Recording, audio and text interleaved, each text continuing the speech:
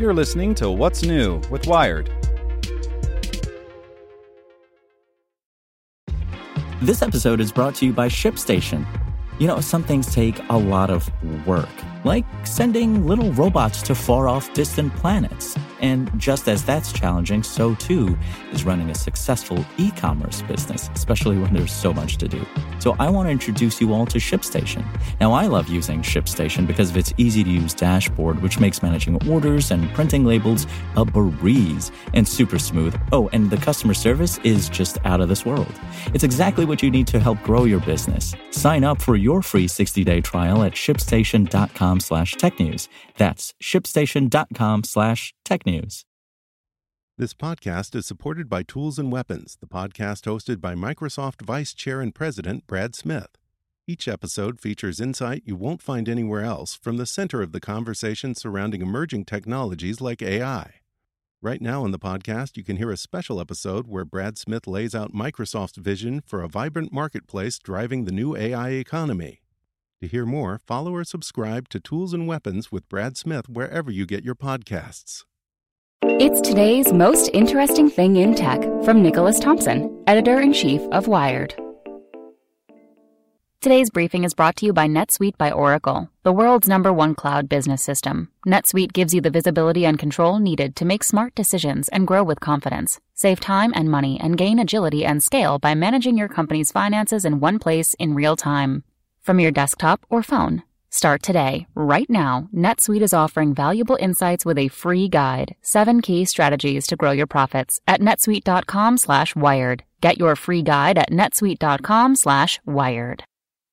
The most interesting thing in tech is the news that Apple has not been encrypting iCloud backups. To understand this, we have to go back a couple of years to the fight between Apple and the FBI over the San Bernardino shooting. As many of you probably remember, there was a nasty confrontation where Apple said, look, this guy committed a terrorist act, horrible person, but we're not going to build software that will allow the FBI to get into his phone because then you'd be creating a backdoor that would allow criminals and other bad guys to get into other people's phones. They also said that user privacy is absolutely paramount. At this point, Apple began a project to encrypt all the iCloud backups, right? So if you have your phone, there's data on it, it's encrypted, and data is uploaded up to the cloud where I thought it was encrypted. I thought it would be impossible for Apple to access it. But what we've learned today is it's not actually encrypted. Why not? Well, Apple abandoned the project. And you can imagine why they abandoned it. There are probably thousands of cases where this data has been helpful to law enforcement. And there's a whole lot of liability, a whole lot of time Apple would have to spend, a lot of problems for Apple if they had actually encrypted it. So I can see why they didn't do it. On the other hand, it's a big surprise because I thought they had, and most people thought they had. And in fact, for a company with the public positions that Apple has about the importance of privacy, about the importance of encryption, it is rather odd that they don't encrypt the backups. So, again, it's a position I understand. It is probably a position that if I were the CEO of Apple, I would take. But it is also a surprising position given all of Apple's public statements over the last couple of years. Now, it's also possible that another reason they did it is because a lot of users would lose their data and there'd be a big hassle for people who use iPhones if it was always encrypted and Apple couldn't access it.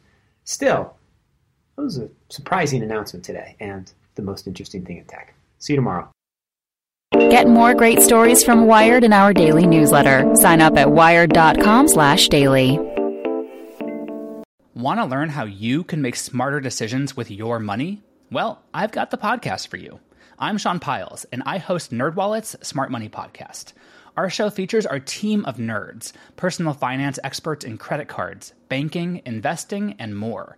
And they'll help you make the most of your money while cutting through the clutter and misinformation in today's world of personal finance. You'll get clarity on strategies to help you build your wealth, invest wisely, shop for financial products, and plan for major life events.